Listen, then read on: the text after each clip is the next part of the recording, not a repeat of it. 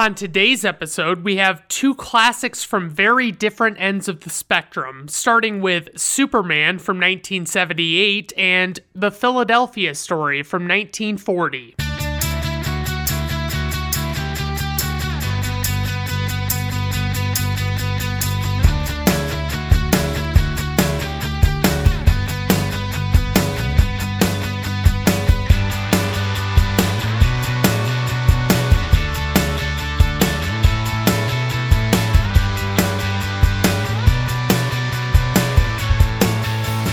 All right, everyone. Welcome to Brandon at Random Reviews. I am your host, Brandon Griffiths. Thank you for stopping by. I do appreciate it. Today on the show, like I said, we got a couple of classics, but, I wanted to talk first about, since we're talking about Superman here, I kind of want to go through Superman's history in film and TV. And I just, it starts off with the Max Fleischer cartoons from the 1940s, and these cartoons were way ahead of their time. Their animation style was amazing, and it was just like, they really captured a lot of detail that you didn't see, and you still don't see it in a lot of cartoons these days. And then there was Adventures of Superman with George Reeves, and that ran from 1952 to 1958. And then we got the movie Superman from 1978, followed by Superman 2 in 1980, Superman 3 in 1983, which was a legitimately awful movie. And if you ever get a chance, check out How Did This Get Made's episode on Superman 3. It's rather entertaining. It was actually their first live show, and I really enjoy it. It's a great podcast in general, but definitely check out that episode. And then we had Supergirl from 1984, which was honestly just an underwhelming piece of shit. I didn't really like it. And then we had Superman 4, The Quest for Peace from 1987, and that one was also pretty terrible, and my goodness, they really didn't do a good job with it at all. Then there was Superboy from 1988 to 1992, and I don't know if that was like an animated show or what. I just saw it on the list, and I thought, that's interesting. And then we got Lois and Clark, The New Adventures of Superman show from 1993 to 1997. And that was all right. I seem to remember liking it as a kid, but I don't really think it'd be a good idea to go back and revisit because I don't know if it's actually that good of a show. And then next up we had Superman the Animated Series, which ran from 96 to 2000. And that one was a pretty solid show. I haven't gotten through all of it, but I have watched a decent amount of episodes for it. And it's pretty good. It's in the same vein as, it's basically a Superman version of Batman the Animated Series, and that's good stuff. Batman the Animated Series is solid. And then we had Smallville, which was a show that ran from 2001 to 2011, and it starred Tom Welling as young Clark Kent. And then for the next movie we had come out, it was Superman Returns from 2006, and that had Brandon Routh as Clark Kent / Superman, and it was supposed to be like he'd been away for 5 years or something like that, and it was just, basically, it was trying to be like a love letter to the original Superman movies, and it fell flat pretty bad in a lot of ways, and a lot of people really didn't like it at all. But I never thought it was that terrible. I just thought it wasn't that great either. So next up we have Man of Steel from 2013, and that starred Henry Cavill as Clark Kent / Superman. He's good. That movie was pretty decent. There was a lot of like over the top, basically guys throwing each other across cities and towns into buildings and things like that, and it wasn't incredible, but it wasn't like the worst thing I'd ever seen either. And we didn't really in that movie get a chance to see Henry Cavill as Clark Kent much, so it was like you didn't, or at least you didn't see him as you know him in the comics and in the other iterations of the character where he's a reporter and he's, doing this and that and he's being all nerdy and stuff. Then we got Supergirl, which was a TV show that premiered in 2015. I don't know, I think it might still be on the air. And I watched a few episodes of that. It was okay. I wasn't really into it. And then we got Batman v Superman, Dawn of Justice from 2016. And, that one was just, it was not it wasn't what it wanted to be. It was just basically like a really overloaded plot. And, most people I talk to, I mean, obviously this is going to be my opinion, but most people I talk to say that the Batman portion of that movie was the best part and was really what a lot of people liked about the movie. Superman was just kind of secondary, I felt like. And then we had Justice League from 2017 and Zack Snyder's Justice League from 2021. And basically, the original theatrical release of Justice League was really rushed, and, Zack Snyder had to leave in the middle of filming, and it was like, basically, they had Joss Whedon come in and finish the movie, and it didn't come out good. It was not that good at all. And it was like, basically there was nothing to it really. Like, it was not at all compelling or anything. And then when Zack Snyder, there was a big push for him to release his cut of the movie, and it's like, he came out with it on HBO, and it was almost 4 hours long, if I recall correctly. And it was a pretty solid story. I mean, there was a lot more to it, obviously. So it was like, you got a lot of story threads that actually, like, you saw go all the way through till their finish. And in the original cut, you didn't see any of that. So it was definitely better from that standpoint. It was just way too long. And the other thing I didn't like about it was shot in a 4:3 aspect ratio. And I really prefer the widescreen format just because, that's what you get in movie theaters and stuff. So it's just a lot better, I feel like. And then last but not least, we have Superman and Lois, which was a show that debuted in 2021, and I haven't seen this one, and it doesn't really look that interesting. I don't really know that I care to watch it. I don't really know if I haven't really heard anything about it at all, so it's like, yeah, I'm not too crazy about the idea of watching that. So I guess after all of that, I will just start off by saying we're going to be covering Superman, released on December 15th, 1978, directed by Richard Donner. He made a movie called The Omen in 1976, and that was legitimately awful. It was like about this little kid that's possessed by Satan, and he's, really evil. And basically, less than halfway into that movie, I was already like, okay, this movie needs to get the fuck over with, that was where I was at with it. And then he made Lady Hawk, which was not my cup of tea as a movie, really, but Michelle Pfeiffer was definitely crush-worthy in that movie. I really liked her in it. He did the Lethal Weapon movies, and, basically they really vary in quality. I mean, I would say they probably just get progressively worse with each installment.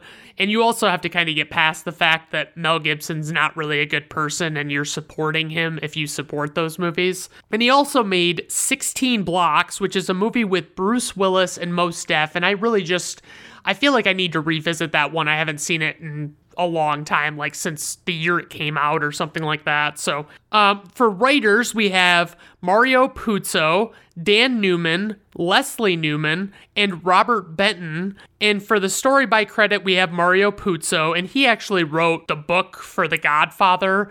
So, I mean, that's pretty fucking stellar. And obviously, Superman is based on the popular DC Action comic books character originally created by Jerry Siegel and Joe Shuster. So, for the producer, we have Pierre Spangler, but for the executive producers, we have Ilya and Alexander Salkind. And these two idiots would go on to fucking destroy this film franchise with their overall money-grubbing bullshit, but they did pretty good with the first two films. I mean, they just made a lot of bad decisions going forward from those two, and it was not very well received by the public. For the score, we have composer John Williams, and he is the greatest film composer of all time, and he did a bunch of Steven Spielberg movies, the main Star Wars trilogies, Home Alone, and, guys, I'm going to be honest, I'm going to be covering a lot of John Williams movies, and I can't go over all of his movies every time, but they're pretty much all amazing, especially the scores. So for the cast, we have Christopher Reeve, who plays Clark Kent / Superman, and he was in a movie called Somewhere in Time with Jane Seymour, and it was probably one of the most unmemorable films I've ever watched. It just really didn't do much for me, but it was partially shot at Mackinac Island in Michigan, and Michigan is my home state, so, I really like that aspect of it. He was in Superman 2 through 4, and he actually had a lot of creative input in Superman 4 originally, but when the film tested well at some of its first few screenings, Canon Films thought that they had a hit on their hands and decided to cut the runtime of the film by a lot, and most of the story went out the window with that. So obviously a great call on their part to just basically destroy what could have been a really good movie. Then we have Gene Hackman, who plays Lex Luthor, and he was in Young Frankenstein, previously covered on this podcast, and definitely worth checking out if you haven't already. He was in Enemy of the State with Will Smith, and I really need to revisit that one too.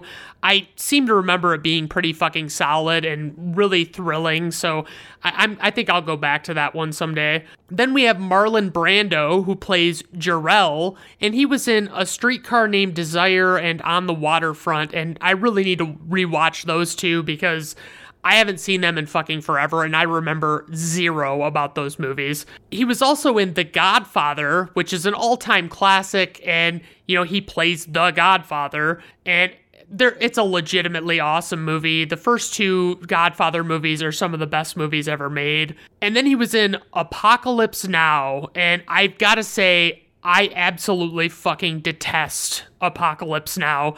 And the book it's based on, Heart of Darkness by, I think it's Joseph Conrad. It's just such a fucking slow story, and it's just not for me. I don't really get the appeal of it. So then we have Margot Kidder, who plays Lois Lane, and she was not really in much of note other than Superman movies. And then we have Ned Beatty, who plays Otis, and Jackie Cooper, who plays Perry White.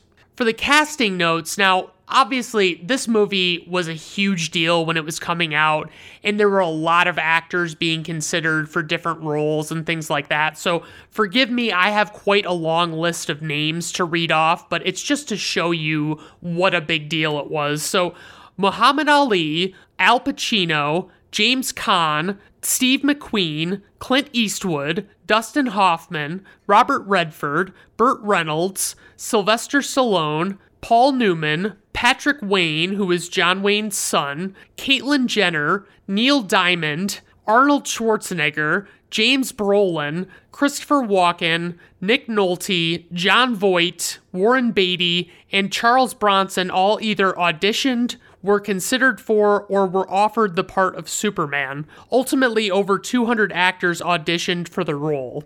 So Christopher Reeve was actually an unknown actor at the time of this movie being released, and the credits in nearly every trailer for this film list Marlon Brando and Gene Hackman before Reeve, who played Superman, but honestly, it was the same way with Batman from 1989. Like, Nicholson got top billing over Keaton, and I don't really know that it says much. It's just you're going to go with the more established actor when you're making your credits, So Christopher Lee had to turn down the role of General Zod. He had just moved to Hollywood as a tax exile and did not want to have to return to England. The role ultimately went to Terrence Stamp.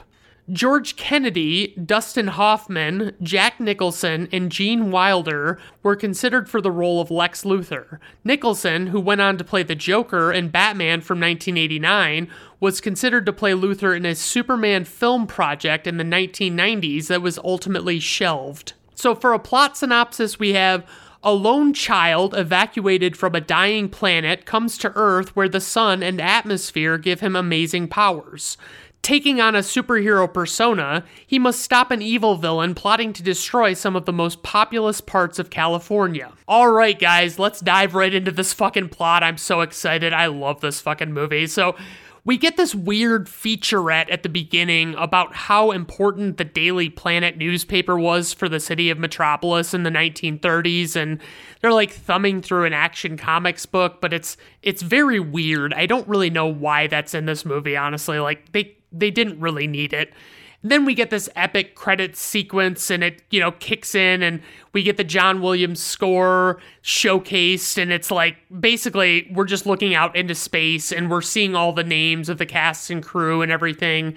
And I mean, there's not really much to it, but it's just, you really get this Superman theme blasting through, and it's fucking awesome. So we go to Krypton, which is such an epic locale, and there's such cliche futurism in its sets and the wardrobe. It's just what I picture when I think of movies trying to be futuristic now, But the planet looks like a city of ice structures, basically, and it really doesn't actually seem very inhabitable, if I'm being honest, but, whatever. And you really have no idea why if you're a first-time viewer, but we watched the trial of criminals Ursa, Nan, and General Zod, and we just have to expect them to show up down the line sometime.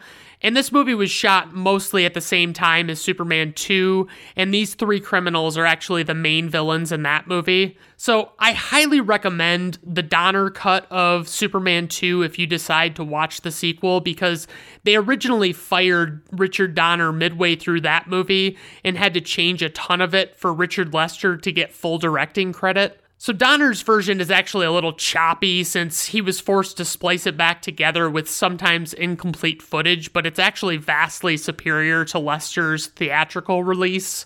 I must also note in this moment, so we see Jor-El, played by Marlon Brando, and he's at this trial for these three criminals, and, he basically just pronounces Krypton incorrectly. He says Krypton every fucking time he says the name of the planet, and it just drives me absolutely fucking bonkers. I absolutely hate it.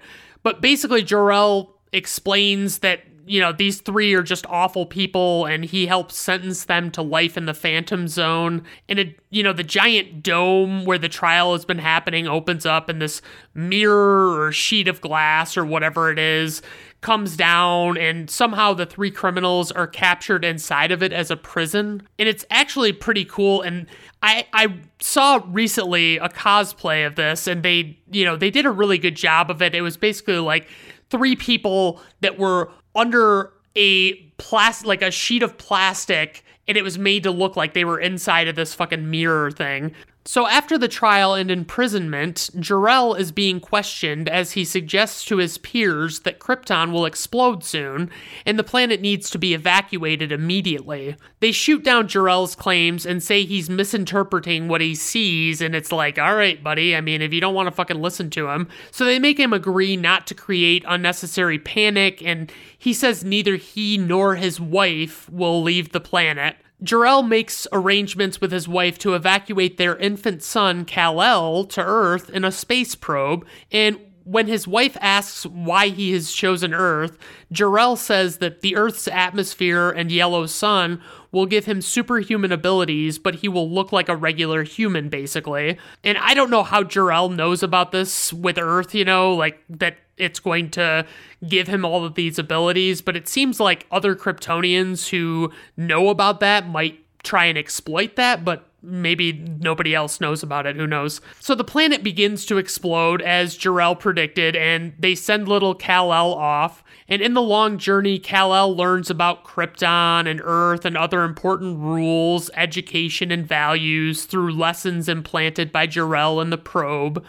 We see Krypton getting fucking wrecked as little Kal-El is jettisoned away, and this kid is traveling for a fucking long-ass time in this probe, and I've got to say, I think I would go fucking insane riding that long with no control over the probe whatsoever. I'd really want to have something that I could be doing. So he finally arrives at Earth and is discovered by an older married couple, Jonathan and Martha Kent, who know he's probably not from the planet because of the way he arrived. And we see what has to be a 3 to 5-year-old kid, and they show his dick for some reason. His penis is just hanging out there hey, and it's like, why do we need that? We don't need to see that. You could just do the shot so you don't see that low on his, below his waist, It's very bizarre. I don't know why they made that decision. So there's a little bit of exposition about Pa Kent. He's working on his truck, and Martha warns him about what the doctor says about his heart, and he just kind of ignores it. And Martha wants to keep little Kal-El as their own child, especially after they see him lift the truck all by himself. So they name little Kal-El Clark Kent, so that'll be his Earth name now, and that'll be what I'm referring to him as. So fast forward over 10 years, and Clark's in high school. He gets offered a chance to hang out with his crush, Lana Lang, but he gets stuck cleaning up after the football team, and he gets super fucking bitter, and he kicks this fucking football seemingly into orbit. And apparently they accomplished this by shooting what looks like a football out of a cannon, and it's like, holy shit, like I don't know. It looks pretty fucking good. It doesn't look wonky or anything, so it's pretty solid. But we see some of Clark's abilities, like outrunning a train to get home and beating Lana and the gang to where they're going. And I was gonna wait for the trivia section to talk about this, but I just can't fucking wait. So Jeff East plays teenage Clark Kent, and they desperately wanted to have a younger actor play Clark at this age, but still evoke Christopher Reeve. And so they made East go through 3 to 4 hours of makeup every day to look more like Reeve. And the worst thing is, they had Christopher Reeve re-record Jeff East's lines, and they dubbed over what he says in the movie. So, like, Jeff East's lips are moving, but you're hearing Christopher Reeve's voice the whole time. And to make matters worse, no one actually ever told Jeff East that they were doing this with his dialogue at all. And he didn't find out until the movie actually premiered. And it's like, can you fucking imagine? Like, you have to think he was mighty fucking pissed off. Although I've never really seen, like, any interviews or anything with him. And he didn't go on to have a huge career, I don't think. But it's like, wow, they really fucking did him dirty. There are extended editions of this movie where you can hear his real voice. And they would have been just fucking fine using his voice. I don't really see what the problem was.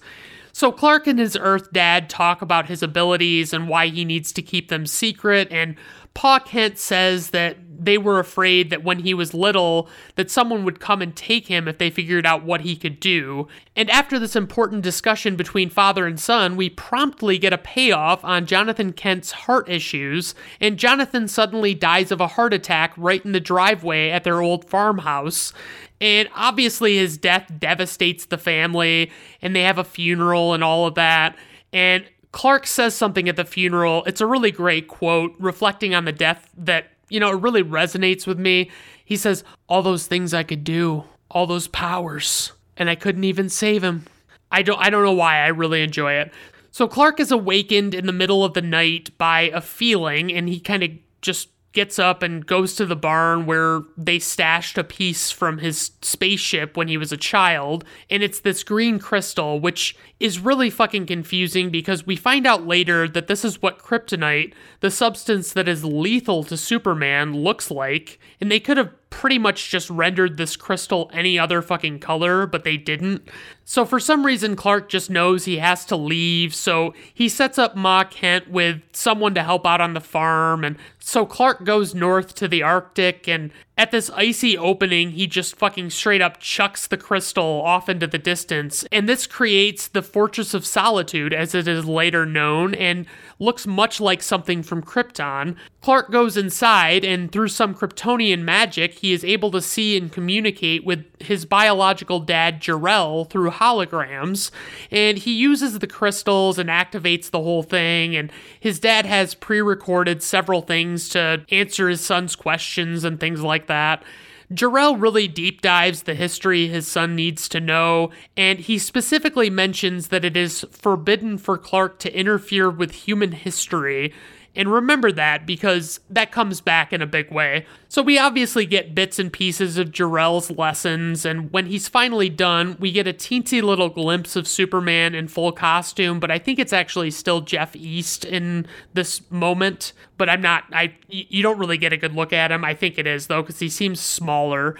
So we're to understand that Clark is now heading to Metropolis to get a job, and he's seemingly gotten older. At the Daily Planet newspaper, we see reporter Lois Lane and photographer Jimmy Olsen, and then editor-in-chief Perry White, and, they're all just working and all of this stuff, and we get this ongoing bit about Lois being terrible at spelling, and I feel like if that's your job, you need to fucking get better at it than she is. Like, way better than she is. So we see Christopher Reeve for the first time as Clark Kent. So he's supposed to have aged a significant amount, obviously. And I gotta say, Reeve is just fucking masterful in this movie as Clark Kent and Superman. Like, these two characters, the way he portrays them, they're two sides of the same coin, and they are just night and day difference in acting, you know, like, and he's got to be a completely different person. So Clark is deliberately so fucking dorky, and he really does a great job of owning it. And Lois is frequently overlooking Clark pretty much immediately when he's hired, and she's not really thinking much of him, you know, he's just a nice 6.5 foot tall, handsome, blue-eyed guy. I mean, who gives a shit, right? Lois and Clark go out on the streets after work, and they get stopped by a mugger, and the mugger has a gun and gets them to hand over their valuables. And Lois decides to push her luck by giving the mugger a hard time when handing over her purse. In the subsequent scuffle, the man fires a shot at the two of them, and Clark catches the bullet in his hand and plays it off like he's just reacting, you know? And the mugger runs off in confusion, and, you know, Clark just kind of acts like he fainted in all the excitement. So elsewhere, we get these fucking two detectives that begin pursuing a man named Otis. And we don't really know what Otis's deal is, but they say that they think that Otis will lead them to the big guy, Lex Luthor. And they follow the oblivious Otis down eventually onto the subway tracks. And so Lex Luthor is watching on closed-circuit surveillance and has special devices in place to deter such overly curious people like these cops.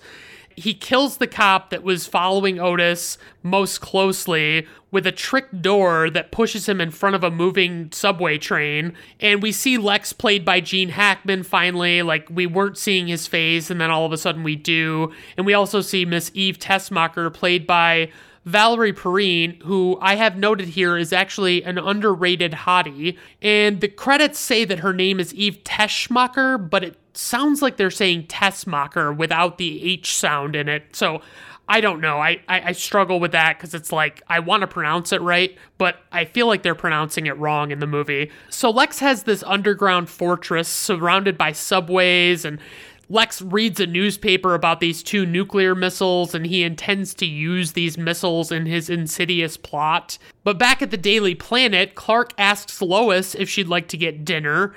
She says that she's got plans. She's going to the airport since Air Force One is coming in, and she's going to interview the president or something. Clark is just generally dismissed by pretty much fucking everyone around him, and even if he's like saying hello, you know, they just kind of ignore him. So Lois goes up to the roof for her helicopter ride to the airport, and it's super fucking windy. And as they're taking off, some cables on the helipad get loose and entangle with the bottom of the helicopter.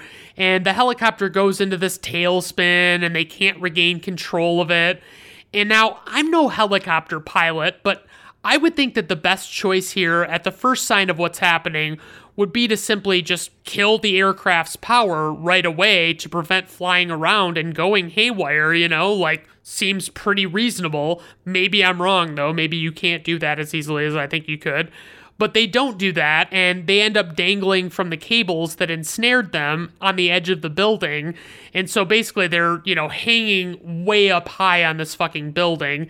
And Lois's door opens in the helicopter, and I guess she took off her seatbelt trying to get to safety, and she ends up hanging onto the seatbelt for fucking dear life. And this is probably like my favorite scene of this whole fucking movie. It is so well done. I just absolutely love it. So down below, Clark emerges from the first floor entrance, and everyone's watching, and they're really alarmed by this terrifying situation that's going on overhead. And he realizes what's happening, and immediately he runs off to change into his Superman costume. And in a little nod to some of the older Superman works where the character liked to change in phone booths, we see Clark briefly looked at a bank of payphones, and it's like, he basically is just like, yeah, not going to be able to use those. And so, since they don't have any phone booths, he opts for the ultra cool revolving door and spins it around super fast several times and emerges from the door at the end, fully changed into his Superman suit. So he quickly flies up, and we see that Lois has lost her grasp of the seatbelt and is free falling like Tom Petty. And Superman saves her in midair, and everyone on the ground is like, what in the actual fuck is going on right now? What is happening? It's this great moment where Superman says to Lois, I've got you. And she like looks around in confusion and she's like, you've got me? Who's got you? And so, then the helicopter falls and Superman calmly catches it and brings it to a rest on the roof. And, Superman just assures Lois that this incident shouldn't put her off of flying because statistically speaking, it's still the safest way to travel because deep down, Superman is still a fucking nerd. So when he goes to fly away, she asks him who he is, and he just says, a friend, before taking off. Then we get this handful of scenes watching Superman doing Superman shit, such as stopping a jewel thief, climbing on the outside of a building with suction cups. He intervenes in a shootout and chase with some bad guys where the police are after them, but the bad guys board a boat and seemingly get away. And one of the bad guys sneaks up on Superman when he shows up on the boat and hits him with a crowbar, and it does nothing but vibrate, And Superman takes the bad guys with the entire boat and leaves them on the street in front of police headquarters. He then saves a little girl's cat from a fucking tree, and the little girl goes back inside and tells her mom what happened with Superman, and the mom legitimately says, didn't I tell you to stop telling lies? And then you hear her like beating this girl, and it's like, oh my god, like, yeah, that would not be in a fucking movie nowadays at all. And then he ends up going and finally he saves Air Force One when they lose an engine on their way into the airport in this bad weather. And so, he's basically just flying in place of the engine to hold the plane and keep it steady. So it's a pretty cool couple of instances of Superman doing his stuff. So as much as I love this movie and I've seen it so many times, I'm always shocked by how long it actually takes to get Superman full on in this fucking movie. Like, it's like almost an hour into this movie that we actually finally see him doing stuff. So I'm also shocked that there's over an hour to go at this point. It's like, what else is there to do? Oh, right. There's a fucking plot. There's a main plot of this movie. So Lex Luthor immediately starts plotting a way to take out Superman when he reads about him in the newspapers. Perry White tells the staff to figure out all they can about the guy because no one knows jack shit about him. Lois gets an invitation from Superman to do an interview, and she is so over the fucking moon about it because she's also got a bit of a schoolgirl crush on him. So we get this interview, and Lois is all fucking dolled up, and it's nighttime, and she's overdressed, and she asks Superman some basic questions like what his relationship status is, age, height, weight, and bodily functions, things like that. And he deliberately doesn't answer some questions specifically to prevent people from knowing too much. And we find out he can see through almost anything and is seemingly impervious to pain. And Lois flirtily asks what color underwear she's wearing, and she thinks that she's embarrassing him, but it turns out that she's actually standing behind this planter that's made of lead, and he can't see through lead. And so he tells her that, and that just kind of seems like the kind of thing that you wouldn't really want to have anybody know about. So, naturally that comes back later on. So she asks him where he's from, and they keep flirting with each other. And she asks why he's there, and he says he's there to fight for truth, justice, and the American way. And Superman offers to take her flying, and she reluctantly agrees, and, they go flying all over the city. It's very romantic. And at one point, I guess they decide that they're going to see if Lois can fly alone, and she, of course, begins plummeting to the earth naturally and has to be saved. And so we hear Lois's inner monologue during the sequence. It sounds fucking batshit crazy, but apparently they were actually going to originally have her sing the words, and that would have been so fucking bad. I can't even fucking imagine. When Superman drops her off back at the apartment, Lois also conveniently just thinks of calling him Superman. He didn't have an official name just yet. So Superman leaves, and suddenly Clark is knocking at her door, and Clark is waiting for her to get ready, and he contemplates blowing his cover for her and decides against it. So Lex and Miss Eve Teschmacher read and analyze the article Lois wrote the next day about her night with Superman, and we get this great quote from Lex that was actually referenced in Ready Player One, and he says, "Some people can read War and Peace and come away thinking it's a simple adventure story. Others can read the ingredients on a chewing gum wrapper and unlock the secrets of the universe." It's fucking great. So Lex devises a plan based on the notion of when Krypton exploded that suggests that fragments of the planet are likely to have drifted to Earth somehow. And I feel like this is not a wholly reasonable assumption, but it works for the movie's purposes, so I don't really question it too much. So they find out that a meteorite was discovered in Addis Ababa, and somehow they ascertained that the rock contained within would be lethal to Superman. FYI, this lethal substance is called kryptonite. Lex plans to encase the kryptonite in lead to hide it from Superman, so we get to see this whole production with fucking Lex and Otis and Eve interrupting these nuclear missile transports so that they can change the coordinates that they're configured to, and you still really don't know what the plan is just yet. I might say that if I was editing this movie, I probably would have cut a lot of this shit with the missiles, but it adds some comic relief, with them changing the coordinates and everything. So I'll explain it briefly. Like, Lex drives a full-size car by remote control and makes it crash on the road in the way of the transport of the missile, and they stage a scantily clad Eve as a victim of the car wreck to distract the military officers. And while the transport is stopped, Otis is entrusted to sneak on and properly input the new codes, like Lex would ever fucking trust Otis with anything ever. As they drive away, they shockingly find out that Otis set the missile to the wrong fucking coordinates, so they have to stop the transport again and fix the error, and then they have Eve put in the correct coordinates. So I guess everything turns out okay with all of that. So anyway, Lois is interviewing a man in the desert who just sold his seemingly worthless land to an unnamed man, and no one seems to really know what motivated it. We get Perry White talking about this story where the three villains broke into the museum in Addis Ababa to steal the kryptonite, and Lex interrupts Clark's convo with Perry by using a special frequency that could only be heard by canines and Kryptonians, and Lex gets Superman to come to his underground lair, and when Superman arrives, he's pretty fucking heated talking to Lex like he just doesn't like him. We see the missiles launch while they're talking, and Lex explains his plan to destroy the land west of the San Andreas Fault, thus causing the desert land that Lex has mysteriously purchased to skyrocket in value. So one missile heads for the fault line to destroy part of California, and the other heads to Hackensack, New Jersey, to basically divide them up so Superman can't stop both of them. So Lex lets on that he has a detonator that would destroy both of the missiles, and Superman uses his X-ray vision to scan the room and realizes one container is encased in lead, and so he rushes to open it, and Lex warns him not to, but Superman ignores him naturally. And when he opens the box, the kryptonite meteorite that is lethal to Superman in some way is inside. Couple of things. It's unclear just how lethal the kryptonite is to him. It only really seems to stop him in his tracks and make him lose strength.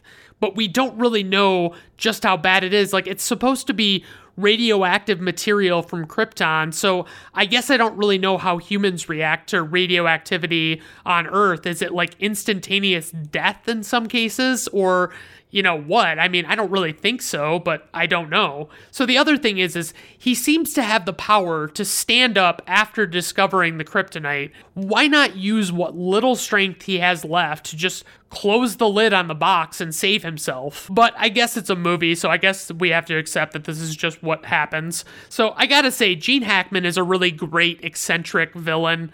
I still maintain that Telly Savalas would have made a great Lex Luthor as well, but I don't even think he was ever considered. He has the look and he sounds like him, and I think he would have the right demeanor because Gene Hackman is a little too lighthearted and jokey, and Lex Luthor is like dead serious in most iterations of the character. So Lex dumps Superman in his swimming pool with the kryptonite chained around him, and we find out that Eve's mom actually lives in Hackensack where the other missile is headed, and quickly she frees Superman from the kryptonite while Lex is away so Superman can go and stop the missiles.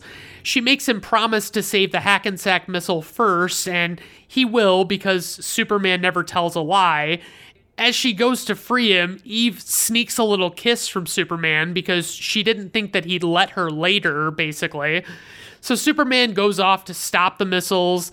Meanwhile, Lois is driving in the desert and her car is running out of gas, and Jimmy is at the top of the Hoover Dam, which is not an ideal location to be in when a quake's about to hit. So Superman stops the first missile, but the second missile hits the fault line and the earthquakes start. And so we get awesome imagery of like the Golden Gate Bridge getting wrecked, and people are helplessly clinging to life everywhere as they feel the effects of this earthquake.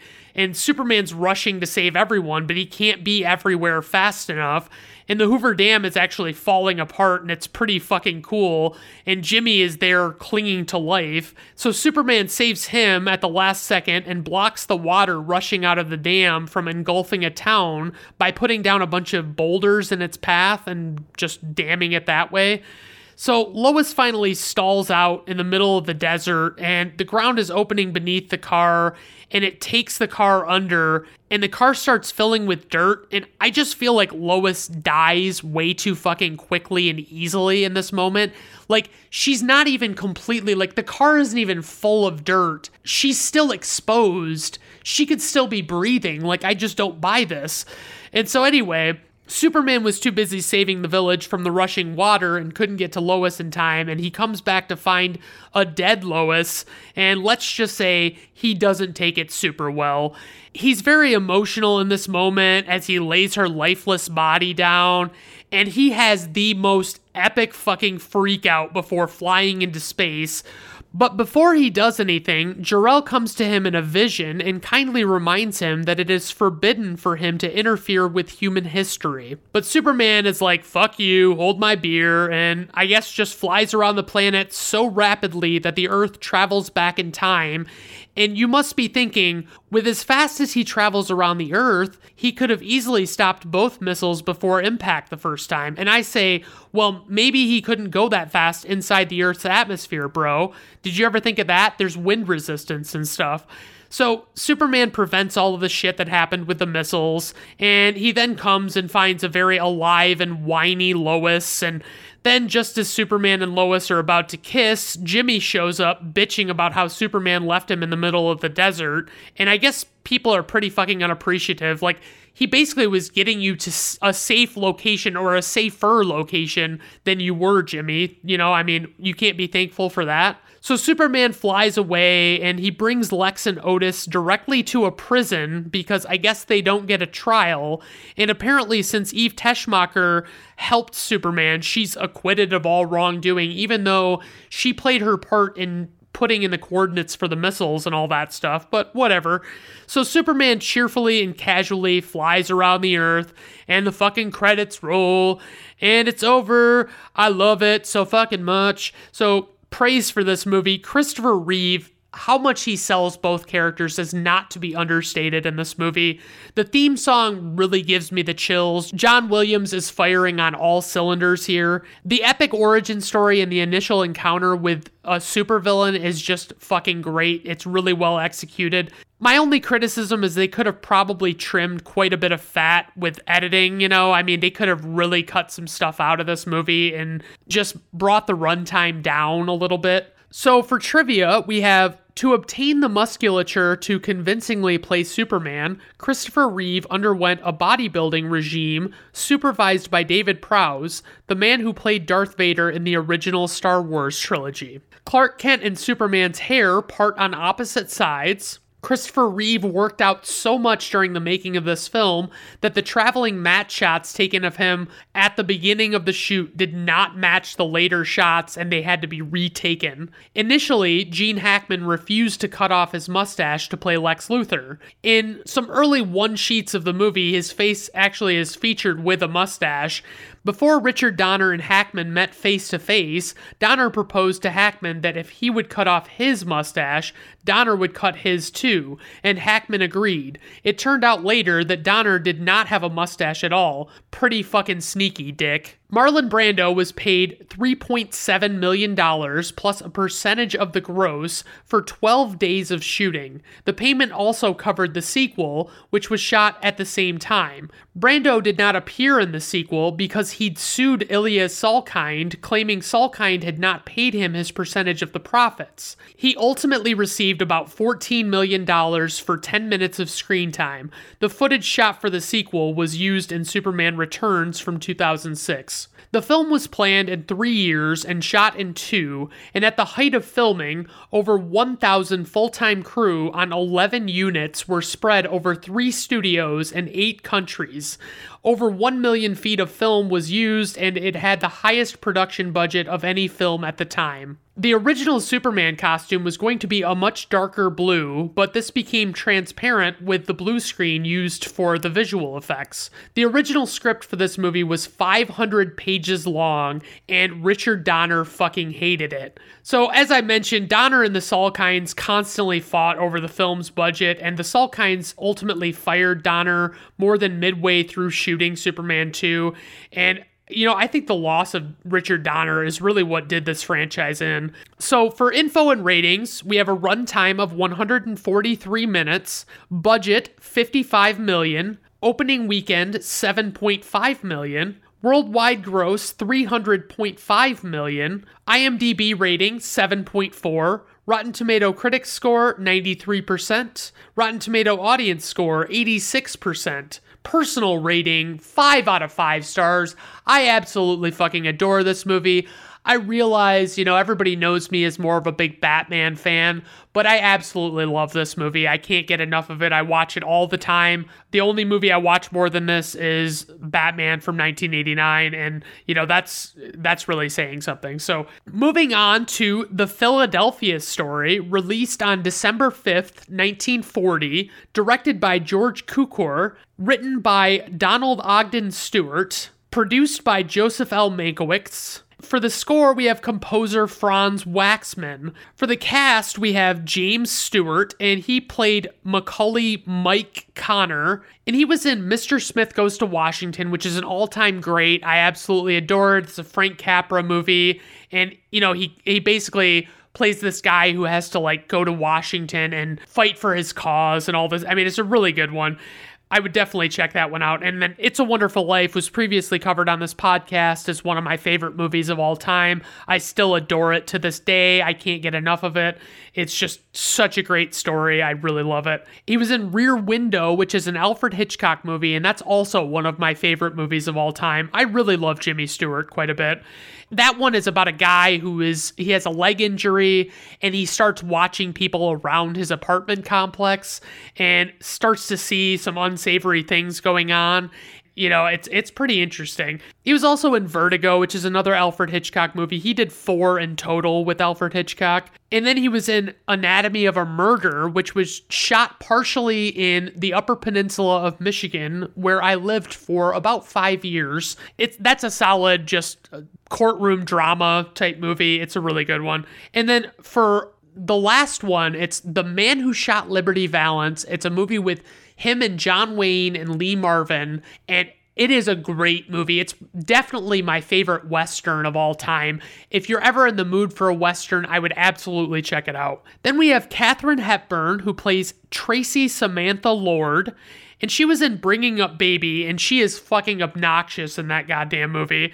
She was in The African Queen with Humphrey Bogart, and that one was a very good movie. It's about, him and her go down this river. I don't know if it's the Nile River in Africa, but it's, they're basically just they run into all sorts of trouble, obviously, and all that fun stuff. She was in Rooster Cogburn with John Wayne, and that was a sequel to the movie True Grit. She was also in the movie On Golden Pond with Henry Fonda, and that one is very good. She was obviously quite a bit older in that one. It was in the 80s. So, I mean, that one's definitely solid. Totally worth checking out. And then we have Cary Grant, who plays C.K. Dexter Haven, and he was in the movie His Girl Friday, which I don't really get the appeal of, but it's very well regarded. He was in North by Northwest, previously covered on this podcast, Arsenic and Old Lace, which is legitimately one of the worst movies I've watched. Like, it was trying to be like a dark comedy, and it just was not doing it for me at all. He was in To Catch a Thief, which is an Alfred Hitchcock movie, and he was also in Charade, which is in public domain, and I may eventually cover it on this podcast. I think I've mentioned that before, but it's definitely one of those ones that it's a good movie, so it would be worth covering. Then we have Ruth Hussey, who plays Liz Embry, John Howard, who plays George Kittredge, Roland Young, who plays Uncle Willie. So casting notes, just one. Hepburn wanted Clark Gable to play Dexter Haven and Spencer Tracy to play Mike Connor, but both had other commitments. For a plot synopsis, we have, with her wedding approaching, a wealthy socialite must juggle feelings for her fiancé, her lingering ex-husband, and the reluctant reporter tasked with writing a story about her. All right, let's dive into this one. So, at the beginning of the movie, we witness this super bitter breakup in progress that we later find out was a divorce between Tracy Lord and C.K. Dexter Haven. And then we see that 2 years have passed, and Katharine Hepburn, I've got to say, is just so remarkably confident, especially in her earlier roles. She just carries herself so well. I love it. So Tracy is planning a wedding to a new man, and her little sister Dinah seems to like her ex-husband Dexter better than her new man. And Tracy and Dinah go to visit George, who is the guy that she's marrying, at a horse stable. And he's wearing brand new clothes, and Tracy basically just doesn't care for that. So she knocks him down and dirties him up. George struggles super fucking hardcore getting on this horse in front of multiple human beings who have no doubt lost all fucking respect for him, because it's not that hard, buddy. So I guess this is the way that the movie is just setting up how little we care about George and his feelings, or what a dipshit we think he is. So quickly we move to tabloid journalist Macaulay Mike Connor, played by Jimmy Stewart, and he's walking around with this photographer named Liz, swearing that he's going to tell off his boss, and before he really delivers on that, he's given the assignment of writing a story on socialite Tracy Lord's wedding. He really fucking folds like a cheap suit with the whole fucking telling his boss off thing. It just does not happen at all. So he initially wants to turn the job down, but it turns out that his boss has C.K. Dexter Haven as an in with the Lords, and it's revealed to Mike that Dexter was actually Tracy's first husband, and Mike is trying to figure out what Dexter's angle is, basically, and he realizes that he basically just wants to get back at Tracy. And so the three of them, Mike and Dexter and Liz, arrive at the Lord estate, and Dexter already obviously knows everyone around the place, and Liz and Mike wait in a less used area of the house while, they're gearing up for the interview. So Mike clearly fucking loathes the whole experience. He doesn't like the Lord way of life. It's too snobby and high class for him, apparently. But Mike makes a prank call to Tracy's mother asking for room service, and, obviously it goes over super fucking well. We then see Dexter reveal himself to Tracy and company, and Tracy is obviously super unwelcoming to her ex-husband, but Dexter butters up the sister and mom, and kind of I don't know if I'd say has them on his side, but he's at least getting them to not be so cold toward him like Tracy is. So he talks about how the journalist and photographer are there wanting to do a story, and usually I fucking hate Golden Age Hollywood comedies, but I fucking love this one. It's really fucking solid. So the mother keeps correcting her youngest daughter, Dinah, on her choice of words when she's being improper, and it's pretty fucking hilarious. Like, Dinah's just a trip in this movie. I fucking love her.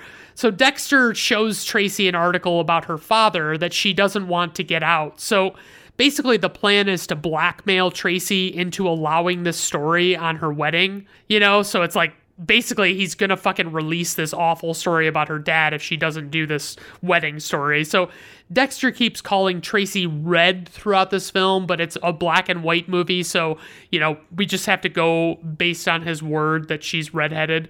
So I've only seen this once before, and I must say that I think she ends up with Dexter at the end, but I wanted her and Mike to end up together so bad, but that's just natural because of my love for Jimmy Stewart. So no one wants her to end up with George. I want to make that clear. Nobody thinks that she should be with her fiance. That's a given. So as soon as Tracy tells them about the reporters, Dinah correctly assesses that it has something to do with their father and some dancer. So Dexter comes back to see the reporters who are still hanging around, waiting, and they want more information on the people involved in the story, like some basic background and what kind of people they are and things like that. And Dinah comes in and puts on a facade in ballet slippers, doing this whole bit for the reporters. She's acting legitimately fucking nuts on purpose. And so the reporters pretend not to be actively weirded out by Dinah, and Tracy walks in, and Tracy sits down and talks with them, and we get some solid physical comedy with her offering Mike a cigarette, and he goes to take one, and she pulls the box away, and she's not paying attention to him. And it's just, I don't know, it's really amusing watching him go for it, and then she just doesn't let him have one. So Tracy puts on such a fucking fake personality for the reporters as she's asking them about themselves, and she's just trying to deflect all of the questions about her. So we find out that Liz used to be married, which is something that even Mike didn't realize, and Mike works with her pretty regularly. Tracy then asks if Mike and Liz are going together, and they get really flustered about it. And to this point, I hadn't really felt much of a romantic energy coming from Liz and Mike, so I was kind of surprised that Tracy was actually kind of right about this. So Tracy leaves the room for a moment, and Mike asks Liz exactly who is conducting the interview, since, Tracy's been asking all of the fucking questions. So Tracy leads her mother in to meet the reporters, and they go outside to meet George, and I feel like it's a foregone conclusion that Tracy and George won't end up together, even if you've never seen this movie. You can just rest assured that that's the case. So George is just not portrayed favorably at all in this film, and it's pretty clear that that's what the viewers wanted. They want him to be gone and her to figure something else out. So Tracy's father shows up and is naturally confused by Tracy acting like a complete fucking lunatic. And then Dexter walks up and the father wants him gone, and Dexter and Tracy can't help but be at each other's throats left and right, and the whole experience's awkwardness culminates with Tracy accidentally breaking Liz's camera, and I say accidentally in quotes because she clearly is not that upset that it happened and probably did it deliberately. So Mike goes off to do some research on the family at a library, and he's being super fucking weird in this library. He's trying to conceal his motives, and I get that, but he's also just being downright goofy, and I don't know why. So he stumbles upon Tracy there, and she's reading his book. Mike also writes short stories in his spare time, and so, she's so captivated by his writing that all of a sudden, we witness the birth of romantic chemistry right on screen. And so they go out for a walk on the town, and Liz seems distraught by the sight of them together. So Mike and Tracy end up at the pool, and I, the viewer, am of course repulsed that Mike is about to put on communal swimming trunks. No thanks. Tracy suggests to Mike that he use a spare house she has, and it's not really a welcome offer. He doesn't really like the idea of having to depend on someone like her for something like that. So Dexter shows up and spoils the mood even more than it already was, and Dexter and Tracy argue back and forth, but it's disguised as a conversation with Mike. And Dexter talks to her about, how she drove him to drinking, and they tell old stories about each other. It's all very mean-spirited, and it inevitably leads to talking about George. And obviously Tracy says George is the man for her, but Dexter is very critical of them being together. Dexter really breaks down and makes Tracy feel like complete shit about herself and then just leaves. And, later on, George finds the gift from Dexter, and it's a model of the boat that Dexter and Tracy took on their honeymoon originally. George basically tells Tracy how wonderful she is, but it's in a really fucking weird incel sort of way. It's like he's telling her that she's perfect as a statue and he worships her. I don't really know much about women, but I would assume that to some, that's not overly romantic and is probably kind of creepy. Later on, as Tracy comes back from the pool, her and her parents talk about not liking the charade that they have to put on for the reporters. And the father says that the papers can say what they like about him and all that jazz, but this is where he draws the line. So Tracy gets annoyed at being told what to do by her dad and generally doesn't seem to like her father anyway. He tries to tell her how to behave, and she makes comments about her father's dancer friend and how sick and tired of him she is. Her dad says some mean-ass shit back to her and makes her feel bad about herself, much like Dexter did earlier. And I've got to say, the pacing in this movie is fucking solid. Like, it keeps going from one great scene to the next, and I just love it. So Mike starts talking to Tracy and asks her what's wrong, but she doesn't really want to spill the beans about what's bothering her. And as he leaves, she downs a couple of drinks, and that night they have some kind of ball or dance party or whatever, and Tracy and George are dancing and discussing lovey-dovey things, and Mike is such a down-to-earth guy, he comes and cuts in with Tracy just as her and George are about to leave, and Mike and Tracy get to talking, and he says some awkward stuff about who all does and does not like George. Everyone's supposed to be drunk, but sometimes even the best actors suck at pretending to be drunk, So Mike pays Dexter a surprise visit in the early hours of the morning, and he's clearly still drunk, and Mike just keeps drinking, and he asks Dexter if he's still in love with Tracy, and he doesn't really get an answer, but he keeps talking about Tracy, and Dexter isn't really doing much talking since he's sober, and he's being given awkward shit to talk about, so, it's like, it's starting to show through that through all of this drunk talk, Mike says that he's basically kind of into Tracy, and Mike says that he's not going to write a story on the wedding, but rather on George, and Dexter immediately convinces Mike to let him write the story, and Mike dictates the story to Dexter as he's writing, and then suddenly Tracy and Liz just show up, and Mike and Tracy take off in the car and hang out together for a while, and they're being flirty with each other by the pool, and Mike tells Tracy that she just can't marry George, He says that they just don't match up. And the discussion gets less lighthearted pretty quick when he says this, and Mike and Tracy talk about their differences, but Mike is kind of drunk, so it quickly comes back to kind words, and Mike seems to be putting her up on this pedestal, and he just thinks that she's wonderful, and she's enamored with the things that Mike says, but she's keeping him at arm's length pretty much, and they kiss and they run off together. And meanwhile, Dexter comes back to the Lords and talks to Liz for a bit, and she explains why she doesn't want to marry Mike, and she says that he's still got a lot to learn, and she doesn't want to get in his way for a while, and Dexter says that her approach is pretty risky given the off chance that another girl comes along. So Liz goes upstairs and doesn't really have much to say to that. So George shows up looking for Tracy and is annoyed to see Dexter, and the two men hear Mike singing, which is magnificent. I'm kidding, of course. It's fucking Jimmy Stewart singing, and it's just as bad as you would expect.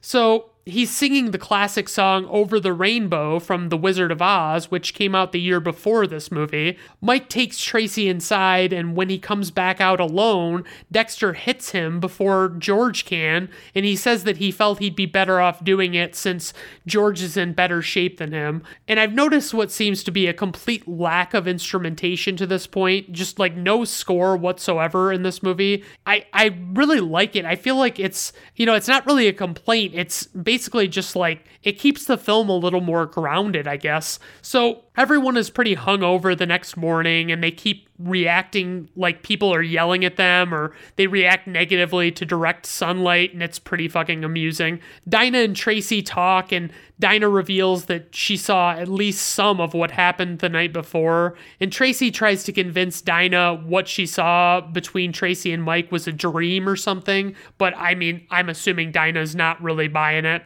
Mike shows up and chats with the girls for a minute, and then Dinah leaves them alone, and it's important to remember that this is the day of the wedding, and things really need to culminate pretty fucking quick here. So Tracy needs to figure out what the fuck to do and all of that. So Tracy seems mortified about what she did with Mike the night before, and she tries to get him to believe it was nothing and he shouldn't tell anyone about it. And everyone is proving to be miserable except for Dexter, who quit drinking at some point a while back.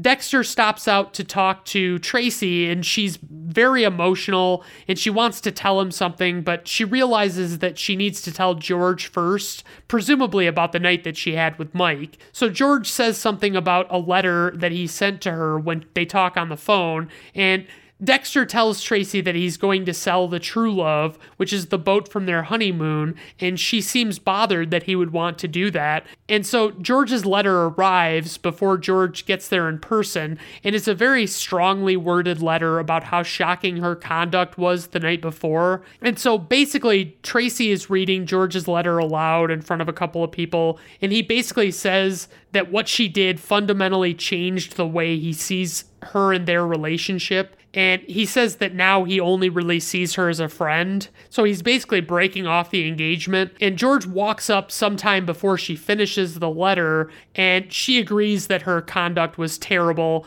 And Mike steps in to tell George that they only kissed a couple of times and went swimming. And then he put her on her bed and came back down to see Dexter and George. And Tracy then turns it into being offended, like asking Mike if she wasn't good enough for him or something. And it's like, well, what the fuck do you want, Tracy? Like, what are you going for here? Do you want George's forgiveness, or do you want Mike to like you?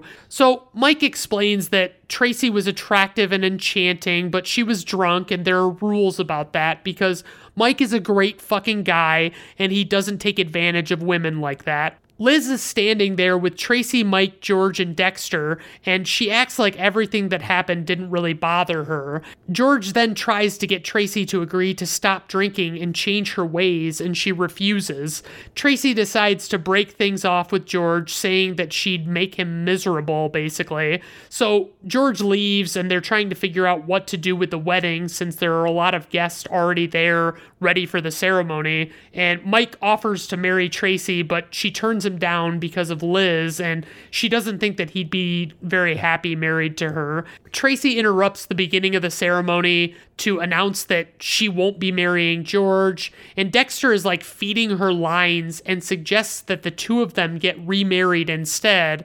And this is a fucking smooth move by Dexter, and luckily Tracy goes for it.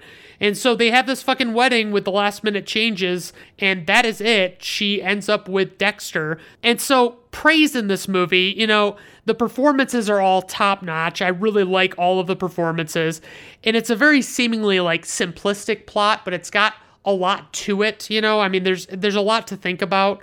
And then, of course, I also enjoy the light humor, and the three lead actors are fucking phenomenal. I love them all. So criticism, I would just say that I wanted Tracy to end up with Mike still, even though I know it wasn't a good idea. I just still wanted it.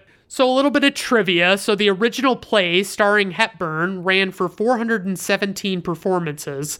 It made over $1 million in box office sales and later went on to tour, performing another 250 times and making over $750,000 in sales. The film was shot in 8 weeks and required no retakes. Katharine Hepburn deferred her salary for 45% of the profits. Howard Hughes helped pony up the dough for the stage production rights as well as the movie rights.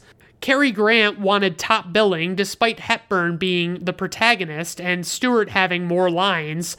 They agreed to his demand because Hepburn had recently been labeled box office poison in the years leading up to the film's release.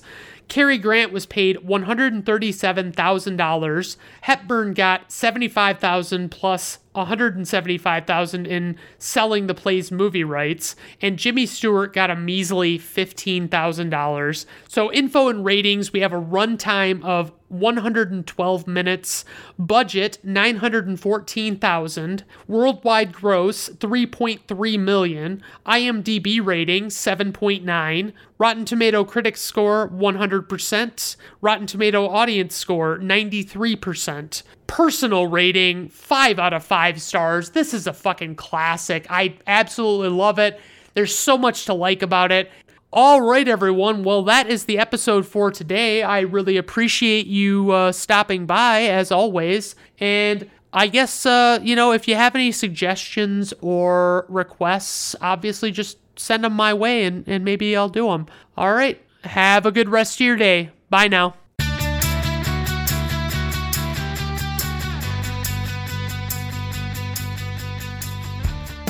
Brandon at Random Reviews is written, recorded, produced, edited, and engineered by Brandon Griffiths. The theme music is performed by Augusto Diniz and was acquired by way of Fiverr.com.